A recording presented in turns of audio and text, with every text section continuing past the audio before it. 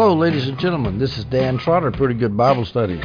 I am intending to cover in this audio 2 Corinthians chapter 8, verses 1 through 15.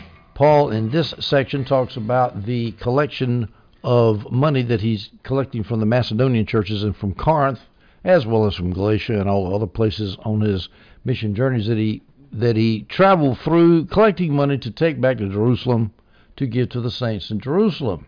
Our context is this. In the previous chapter, he mentioned how he had met Titus, and he was so happy that the Corinthians had repented from all of their many sinful activities. And Paul talked about how joyful he was and how wonderful it was that that had happened.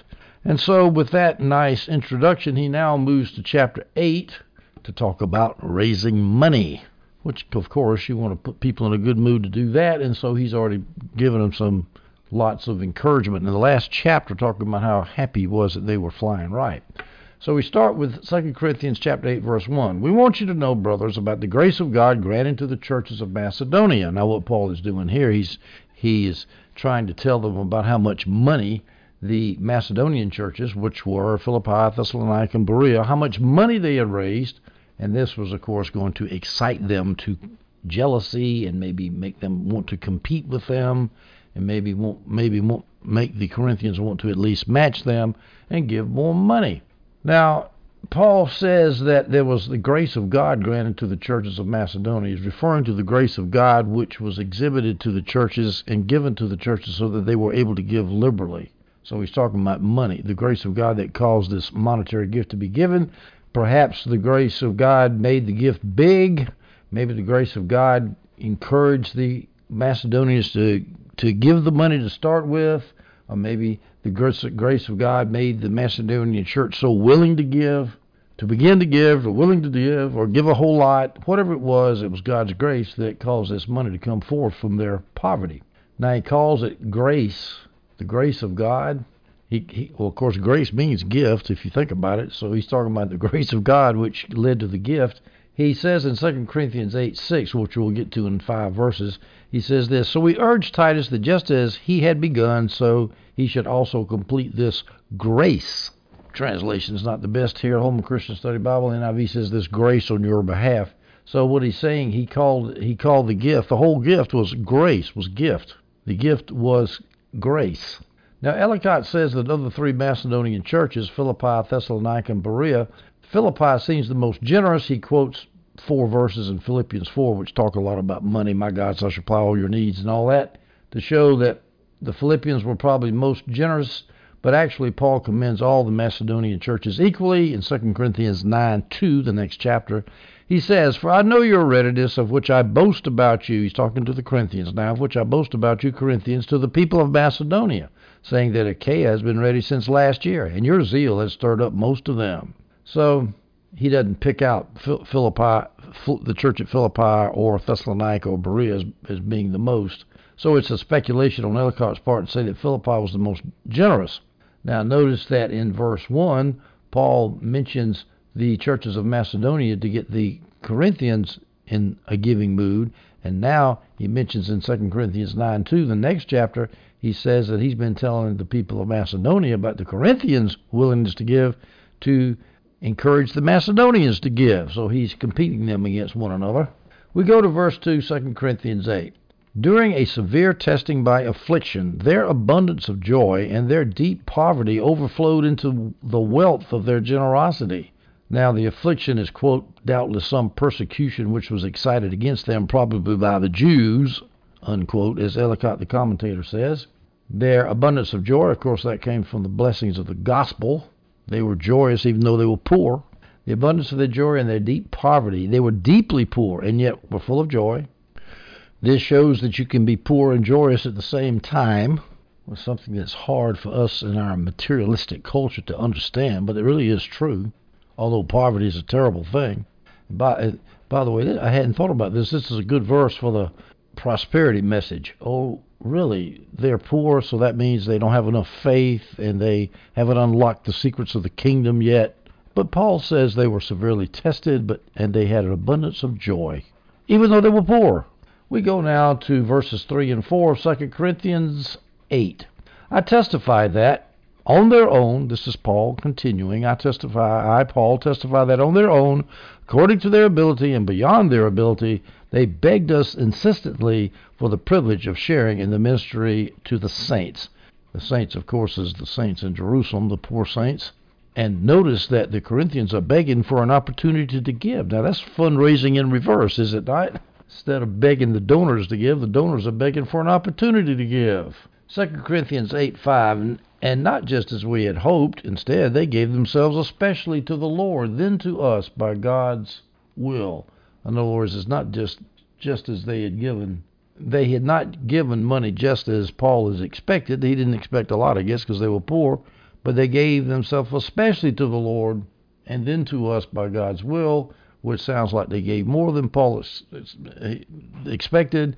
And by doing that, they showed themselves they were giving themselves entirely over to the Lord. In other words, their generous giving showed that they were giving themselves completely to Jesus. They gave themselves especially to the Lord, Paul says. 2 Corinthians 8:6, so we urge Titus that just as he had begun, so he should also complete this grace to you. And I don't like this translation. That's Holman Christian Study Bible. So let's go, I like the King James better here. 2 Corinthians 8:6, insomuch that we desired Titus, that as he had begun, so he would also finish in you the same grace also.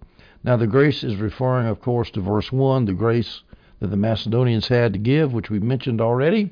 And Paul is saying here, Titus would like to finish the grace that was started in the Macedonian church. Titus had been to Corinth earlier. Remember, he carried 1 Corinthians over there. And he probably was over there collecting the money, and then all the problems arose. Before he carried 1 Corinthians over there, he had been over there earlier, and he realized there was all these kind of problems, and he came back and told Paul, he says, this is a terrible mess we have here, but all the problems in Corinth probably interrupted his collecting of money. Now we'll see that the collections, Titus had done this about a year earlier, had started and had not finished because of all the problems. The letter was probably written in 55 AD, 2 Corinthians, and so this is probably about 54 or so AD when Titus had begun the collection, and he quit because of the trouble. Because in verse 6 here it says, just as he had begun collecting, he would also finish. Finish what? Finish in you. Finish in Corinth, collecting that money, the same grace also. Now, there are two options that could be meant here by this phrase, finish in you the same grace also. Option number one, Paul wanted Titus to complete in Corinth the gift that was started in Macedonia, the same grace, the same gift that was started in Macedonia. Option number one. Option number two, Paul wanted Titus to complete in Corinth the gift that was started in Corinth a year ago, to finish the grace. It's kind of a funny way to say it, finish the grace, but of course grace refers to the gift. He uses that phrase in verse 1. We want you to know, brothers, about the grace of God granted to the churches of Macedonia. He's talking about the grace of God that impelled them to give. So the grace of God is referring to the grace to give money. And so this is talking about the collection. So Paul wants Titus to finish the collection. I'm going to assume it's the collection that he started in Corinth a year ago, and he wants to finish it up. I just think that makes more sense, although it doesn't really matter. Now, Paul had already mentioned this earlier collection for the saints, this collection that he sent in Paul back to finish. Remember now, 2 Corinthians was written from somewhere in Macedonia. Titus had come to Macedonia, telling Paul that the Corinthian church had repented of their sins and everything's hunky-dory now. So Paul sends Titus back to Corinth with the letter of the 2 Corinthians. And also his job was, after he delivered that letter, he was to finish the poor collection, the collection for the poor saints of Jerusalem. That poor collection was mentioned in 1 Corinthians 16:1. Now about the collection for the saints. You should do the same as I instructed the Galatian churches. It was not only from Corinth and Macedonia, Achaia and Macedonia, but also in Galatia that Paul was collecting money. Now, it is, Adam Clark says that this collection for the saints that Paul tells the Corinthians about in 1 Corinthians 16:1, this collection for the saints was probably to be done under the direction of Titus, as Adam Clark says, although Paul never specifically says it, we just speculate. Adam Clark speculates. 2 Corinthians 8:10, this is going to be 4 verses from where we are in 2 Corinthians 8. Now I am giving an opinion on this because it is profitable for you who a year ago began not only to do something, but also to desire it. A year ago they had started this collection and got sidetracked. 2 Corinthians 9:2, for I know your eagerness, and I brag about you to the Macedonians, Paul says. And this is how he brags to the Macedonians, quote, Achaia, that's Corinth, that's Greece, Achaia has been prepared since last year, and your zeal has stirred up most of them. So this collection had started last year and had been interrupted. Now, one brief comment on the translation. The Holman Christian Study Bible translates it this way, so he, Titus, should also complete this grace to you. And I don't even know what that means. This grace to you, what does that mean? Well, the NIV has that Titus should complete this act of grace on your part. Well, that makes sense. In other words, finish in Corinth the collection that was started in Macedonia. Or it could be the finish in Corinth the collection started in Corinth last year. So, in other words, on your part, Corinthians, on your side, finish this act of grace. It's your turn now. The ESV has this act of grace. The J.P. Green literal translation has finished this grace to you, the way the Holman Christian Study Bible has it. So the Greek apparently is hard to translate. But I think that most of the commentators, everybody agrees that what he's talking about here is go ahead, go back to Corinth and finish the gift collection, finish the collection that had already been started, either in Macedonia or Corinth. That might not be clear, but finish the collection is what he's saying. We go now to verse 7, 2 Corinthians 8. Now as you excel in everything, faith, speech, knowledge, and in all diligence, and in your love for us, excel also in this grace. Now you see the Corinthians are excelling in love for Paul. They finally accepted him after all the trouble they had caused him. Everything's hunky-dory ever since Titus showed up somewhere in Macedonia to meet Paul and tell him that everything was all right. And Paul says, now look, since you excel in everything else, all these good things, excel more in this grace. What grace? Giving money for the poor saints in Jerusalem. As you excel in everything, faith. Now, Paul could be referring to what he had referred to in 1 Corinthians 12, verse 9. To another is given faith by the same Spirit. In other words, the Corinthians had a lot of faith, probably to do miracles and such. Now, as you excel in everything, speech. Now, that speech is probably, it could be doctrine. Jameson Fawcett Brown denies that, and I think I would deny it too. I think he's talking about prophetic words, words of wisdom and words of revelation.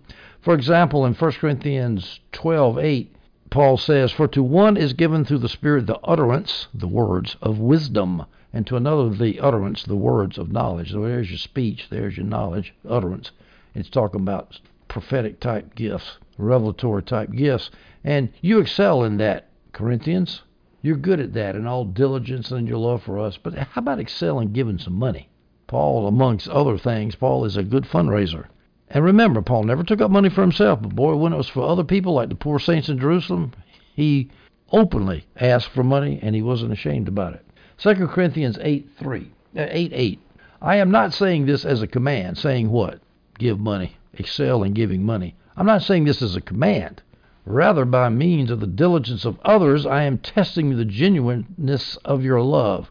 Means of the diligence of others. He's talking about the people in Macedonia, the brothers and sisters in Macedonia who are giving a lot of money, and that's what I'm doing. I'm not commanding you to do it. I'm just holding up some competition so that I can test the genuineness of your love either for God or for me or for the Jerusalem saints. But I'm testing it. He openly says, I'm testing it, putting it to the test. Paul really commanded his churches to do anything. He says, I'm not saying this is a command. That's not surprising. He never commanded the church, or at least if he did, it was very, very rare. Frank Vola's book, Rethinking the Wineskins, goes through and does basically a long Bible study of all of the book of Acts and looks at the different Greek words that are used when Paul is trying to get the churches to do things, and it was exhort, urge, but it wasn't command. It's a couple of examples, I think, but very few. You cannot command charity or generosity, the NIV Study Bible says. And this is what I say. However, you can put guilt trips on people, as often done today, and that's really terrible, to make people feel guilty. If you don't give money, God's not going to love you anymore. There's nothing worse than that. Fundraisers like that ought to be slapped in the face. There's no excuse for that. Make people feel guilty. Giving is a fun thing to do. God loves a cheerful giver, and it's more blessed to give than to receive. It's a wonderful thing to give. A joyous thing to give properly. But to give because you feel bad because somebody's giving more than you, which is what sounds like the Corinthians might have done if they watched the Macedonians, but that's not so. They were giving out of their heart, giving from joy, giving out of joy. But you never should give because some Christian says that you need to give more to this ministry because, by golly, if you don't, there's something wrong with you. Paul says he's testing their love. To test means to prove or to show. So he says, I want you to show your love. Remember, love is action. It's not just emotion. In fact, it's primarily action. What you do for somebody. When you give money to somebody, you're loving them because you're doing something. You're not going over to the poor saints and saying, oh, brothers, you're so wonderful. We love you. We love you. We love you. No, they will give them money. Paul says, I'm testing the genuineness of your love.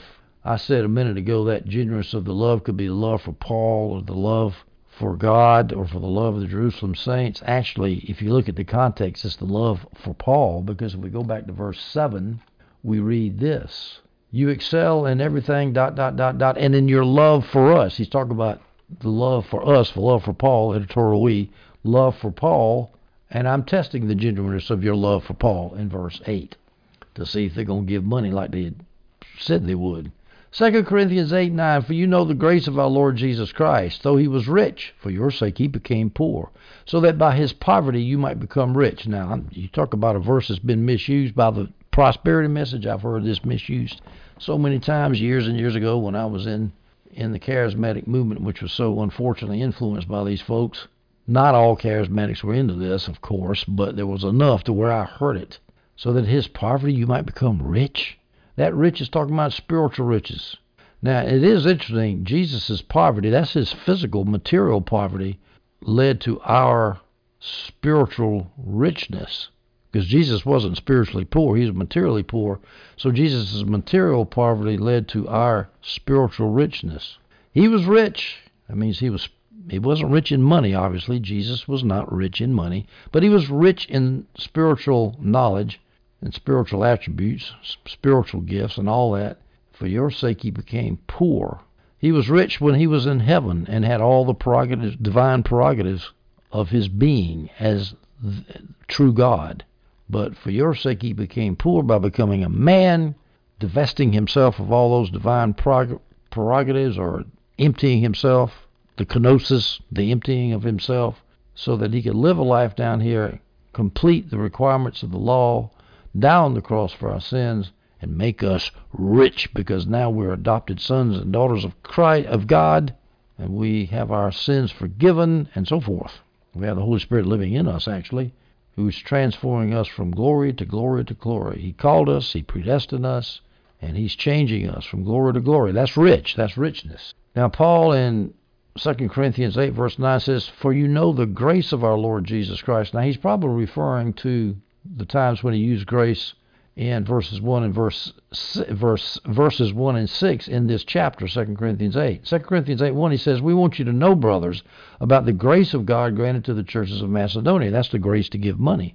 2 Corinthians 8:6, this is in the Montgomery New Testament translation, with the result that I've been begging Titus that, as he had been the one to begin the work with you, so he should complete among you this grace also.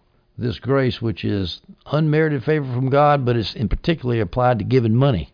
Complete this grace, this gift of God, unmerited favor from God, to give money. All right, so Paul has started out using the Macedonians as a spur to the Corinthians to give. Now he uses the example of Christ to give. The Macedonians were poor, they were deeply poor, and yet out of their poverty grew much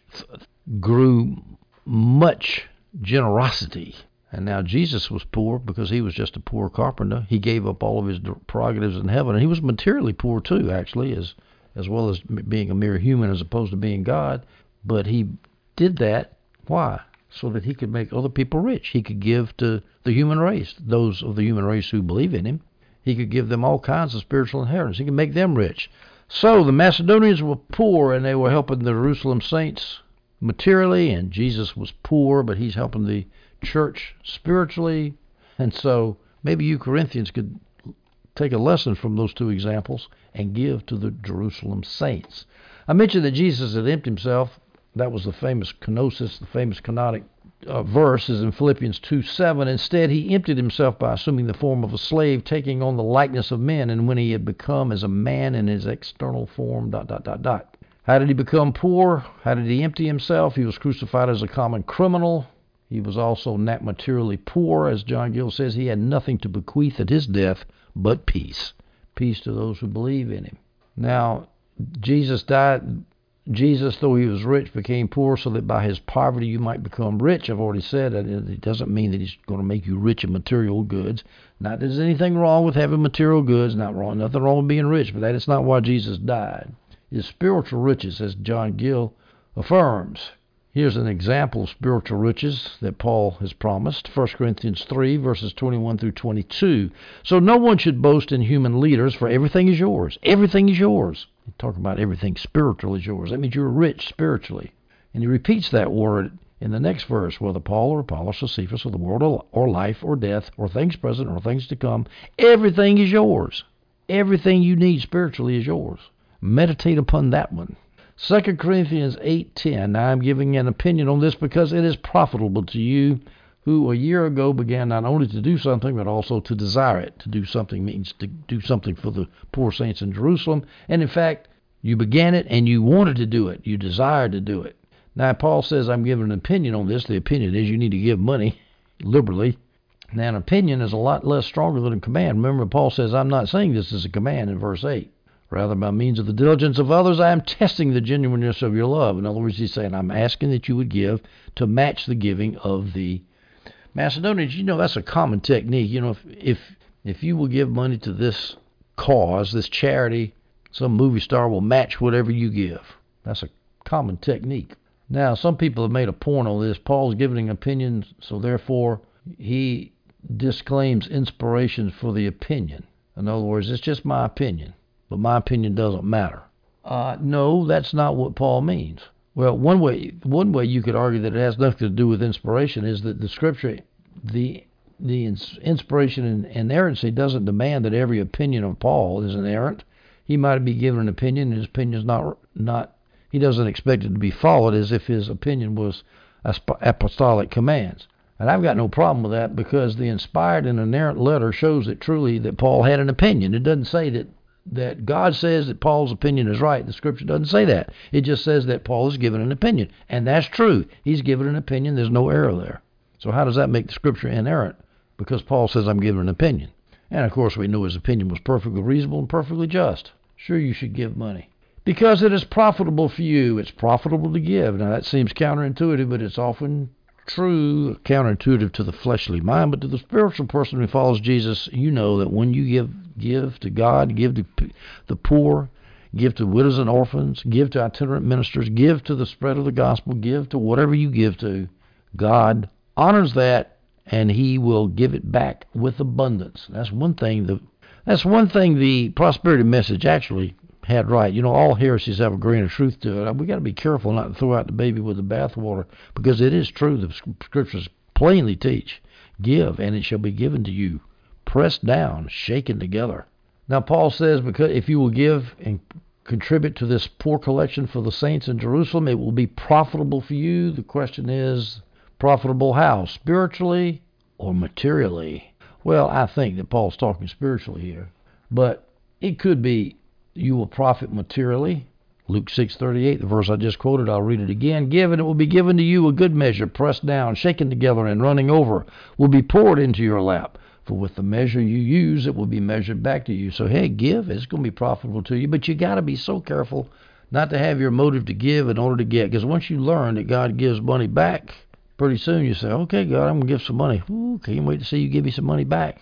That's not the way it works. So sometimes you give money, then all of a sudden you lose a lot.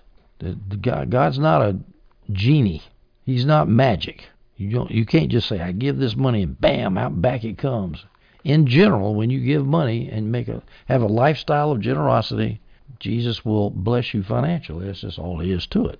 2 Corinthians 8:11. But now finish the task as well. Finish the task of collecting money for the poor saints in Jerusalem. That just as there was eagerness to desire it, so there may also be a completion from what you have. It's one thing to want to do something. You're eager, you want to desire. That means you want to want it.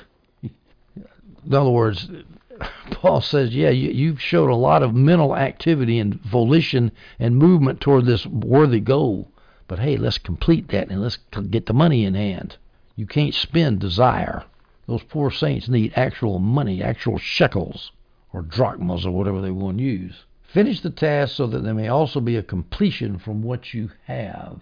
The two cliches that can apply here: talk is cheap and actions speak louder than words. Don't just talk. Don't just be eager to collect that money.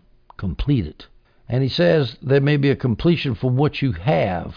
That means, as John Gill says, that there may be a completion according to your abilities, according to what you have. If you got a lot, give a lot. If you got a little, give a little. Doesn't matter. You just give what you can. Paul didn't put a 10% on it, you notice. Now, if there was a place where Paul could have put tithes in, here would be where to do it. But he never does, because tithing is an Old Testament law. It is never repeated for the New Testament church. I was speaking in Santo Domingo. I just stated to the group of pastors and other people who were sitting in the church there what I just told you. And all of a sudden I look over to see my translator. He's not there. He's down on the floor, crouched down in a defensive position with his hands over here, hands over his head, saying, incoming, incoming. Kind of funny, you know, and we all started laughing because all these pastors were quite upset that I said the tithing is not in the New Testament. But I'm telling you it's not. But giving is.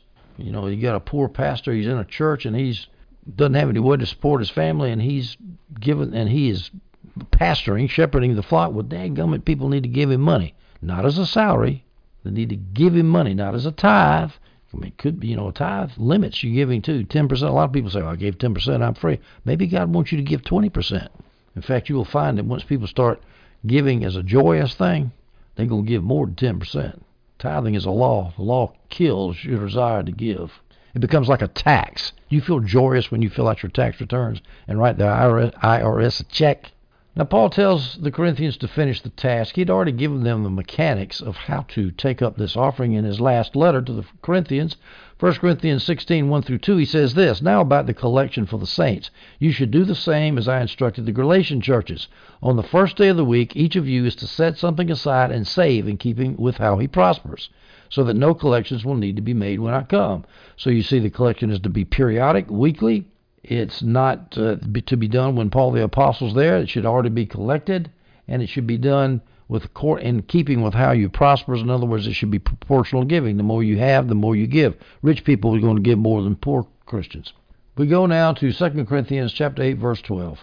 For if the eagerness is there, it is acceptable according to what one has, not according to what he does not have. And of course, here Paul states what I just stated, that you give according to what you have the ability to give. From what you have, as he puts it in verse 11, according to what one has, he says in verse 12, not according to what one does not have. Now, the classic story that illustrates this principle is Jesus in Mark 12, verses 41 through 44. We read this, sitting across from the temple treasury, he watched how the crowd dropped money into the treasury. Many rich people were putting in large sums, and a poor widow came and dropped in 2 tiny coins worth very little. Summoning his disciples, he said to them, I assure you, this poor widow has put in more than all those giving to the temple treasury. For they all gave out of their surplus, but she, out of her poverty, has put in everything she possessed, all she had to live on. So absolutely the rich people gave more than the poor woman. But proportionally, she gave more because she gave all of what she had. 100%, not 10%. We go now to 2 Corinthians 8:13. It is not that there may be relief for others and hardship for you, but it is a question of equality. In other words, he's saying, look, I'm not putting you to a lot of trouble here, Corinthians. The Corinthians could have thinking, well, yeah, we'll give a lot of money, but that means then the Corinthian churches won't have to give a lot. Or some others would not have to give. For example, it could be other churches participating in the collection like the Macedonians. The Corinthians would think, well, we're making it easy for the Macedonians. They don't have to give as much now. Or it could be the church at Jerusalem. Paul is saying, it is not that there may be relief for the Jerusalem poor saints to put you in hardship. No, you're going to be all right. It's a question of equality. We help the poor saints in Jerusalem out, and you've got a surplus, and you're still not going to be poor, and then the Jerusalem saints won't be poor. You'll be equal.